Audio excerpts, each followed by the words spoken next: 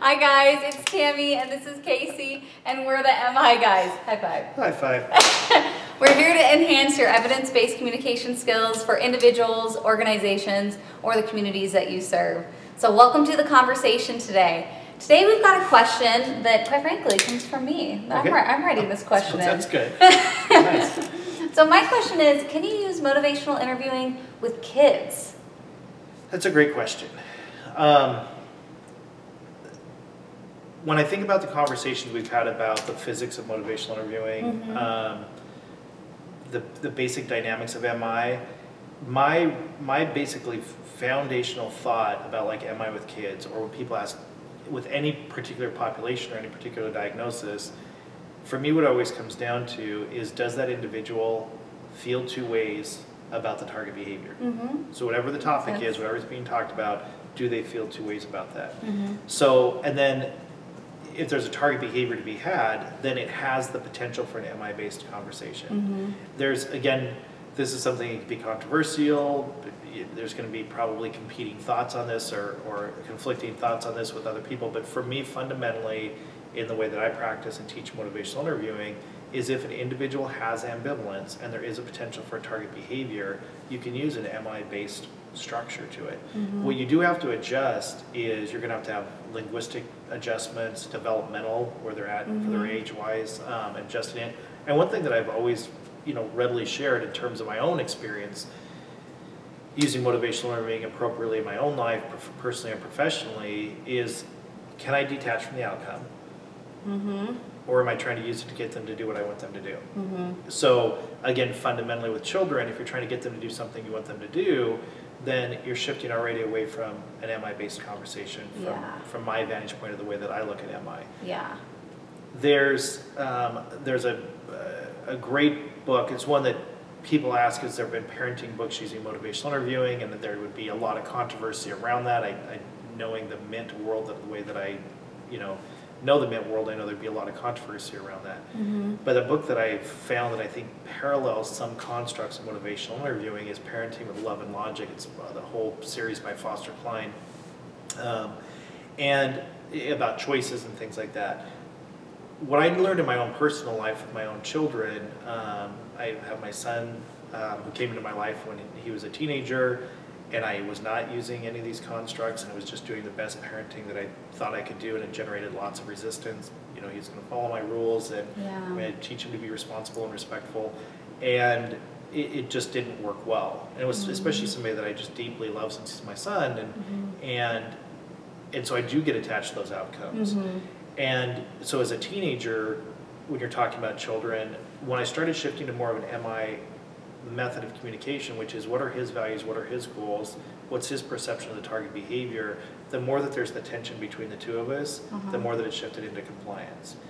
The more that it really, I had a true belief when we talk about supporting autonomy and activation. Do I believe he has choice? There's times that I don't believe that he has a choice. There's times he's going to do it my way, which is going to create a lot of tension and resistance and fighting. But you're also the parent. So. But I'm also the parent, so there's going to be times that compliance is going to be what I go with. But then I also have to make that decision, and this is what I always tell professionals as well too. You always have to make that decision. When it comes to compliance, there's a very low likelihood it's going to create sustained behavior change. So do you want compliance, which as a parent, there's times I just want compliance, but if I actually step back, what I really am looking for is behavior change. So then you have to operate from, does this individual have values or core values where their behaviors are lining up with or conflicting with their own internal values, not my values. This is a fundamental construct in motivational interviewing. Whose values and goals are we trying to get their behavior in alignment with? Now, from having that experience with my teenage son, who's now 30 plus years old, when I had my twin daughters, what I realized was that it was around 3 years old, a little over 3 years old, when they had a sense of the difference between good, bad, happy, sad, friends, not friends, mean, nice. Like as soon as there was two sides of a coin, then I could have a basic MI structure for conversation. What it's more difficult developmentally is they don't have those ingrained core values that are helping them operate, but it's also a great way to model that and have a dialogue structured specifically for children to be able to start to think, is their behavior in alignment with what they want? So if one of the twins was being mean, or one was crying, and again, it's not a clinical conversation, but it's just like motivational interviewing. It's a strategic, mindful way of responding, of thinking about, is your behavior getting you what you want? And so from that perspective, you can have an MI basic structured conversation. So again, one of the terms that you hear John talk about a lot, or I talk about it, you talk about it, you're not MIing your children, but motivation is not about MIing anybody. You're not trying to fix them or MI them. What it is how do you have a meaningful, structured conversation, a mindful conversation to help them resolve their ambivalence and get their behavior lined up with the goals or the values or their ultimate outcome that they're looking for. So that's what I think of when you're looking at how do you adjust it developmentally. So would I say across the board, of course you can use MI with children.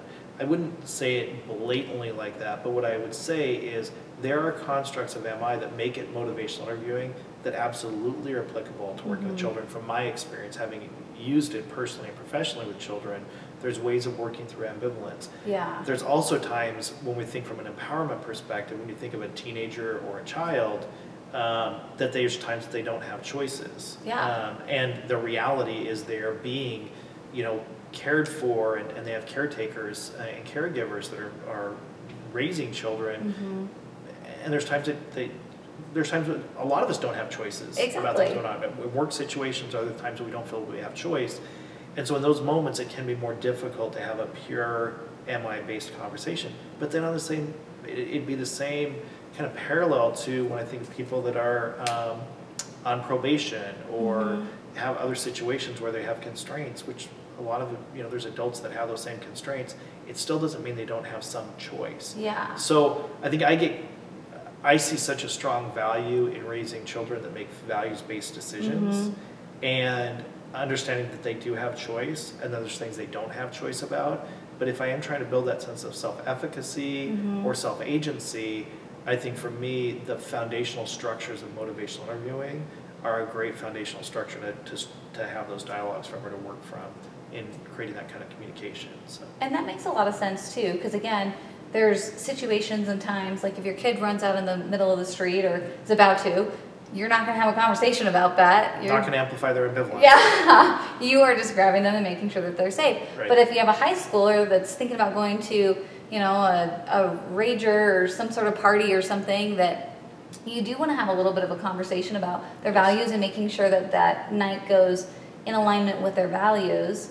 That could be a really healthy conversation, right? Absolutely. And it doesn't mean you're not going to drop back to compliance. True. But the thing that I think about is the writing reflex that I would have, having had those conversations, and knowing the outcomes that I want and the outcomes that I want to control, and then having been in human service for so long, as long as I've been in the human service field, for being immersed in motivational interviewing for so long, knowing, unfortunately, I cannot control the ultimate outcome. For as much as I can rip out what little hair I have, get frustrated, scream, yell, throw a temper tantrum of my own adult temper tantrum, that still is not going to necessarily control the ultimate outcome. And so when I just take a deep breath from all this exposure and awareness of all these different ways of communicating, I can take a deep breath and go, for the long run, what I'd prefer is that my son makes values-based decisions. And if I genuinely prefer that, then how do I step inside his reality, understand where he's feeling conflicted internally between a sense of connection with his friends, that sense of social connection, being at a rager, and then levels of integrity that he has in terms of is his behavior lining up with other levels of integrity in terms of drinking or drug use or things like that, if his behavior's lining up with those things as well too. The thought of even being able to walk through that with an adolescent or a teenager, you're really helping their executive functioning. So I think those are the things that I think of with children or adolescents or adults. These structured conversations can have an impact on that. And that for me, I'd rather go into it mindfully than just thinking they're going to do what I tell them to do, by God. Yes. So to slow down real quick, executive functioning, let's talk about what that is. Well, and most people, we hear the term executive functioning. For me, just the simple way to think about it is it's the CEO, the chief executive officer of your brain, which is your coping skills, your problem solving skills. And when you're talking about children and adolescents, their executive functioning is developed. Then we can get into a whole other podcast on trauma and the impact of trauma on executive functioning. And so what I think of when you have a developing problem-solving coping skill process that's developing is executive functioning is developing in our brain. Yeah. What I've learned over the years is I want to have a proactive, pro-social impact on that. And telling people what to do and telling them how they should feel and what they need to think and how they need to behave, you actually train their brain to be reactive. And then for their thoughts to go more subversive, which causes a whole different set of issues to unfold. And for me, what I've seen is when you can suspend all the normal reactions your writing reflects from a parenting perspective or from an adult child or an adult adolescent perspective, if I can suspend all the normal reactions that I have, if you're an adolescent and I can step inside your worldview, and if I can strategically, by the way that I communicate, connect the dots for you in terms of problem solving, not only what the short-term outcome could be, but try to connect the dots between long-term outcomes and decisions you make and how that's going to impact those outcomes.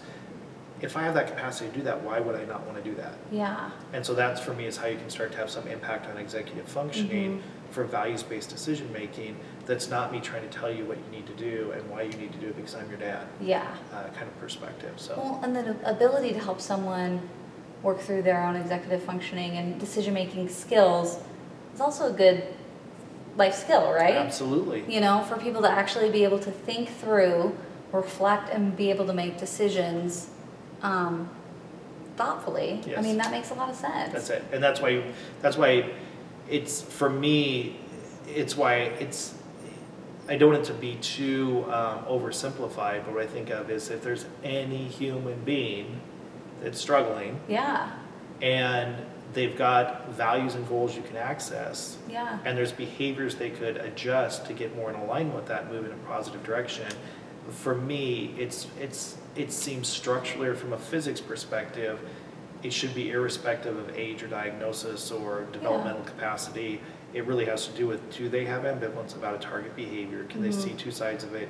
And do they have a pro-social direction they prefer to move in towards or how their life be more representative of? And if that's true, the fundamental structure of MI, I think, works. Can totally help. Yep. Well, and then worst case scenario, just some of the micro skills that you learn within motivational interviewing will help reduce resistance, increase engagement. How many parents out there want to get their kids to talk a little bit more to them? That's a skill too. It helps. It helps. It definitely helps. Yeah. Well, thank you so much for answering. Thank you so much for watching. Feel free to send any questions our way. We are happy to answer them for you. Absolutely. Thank you. Bye. Take care.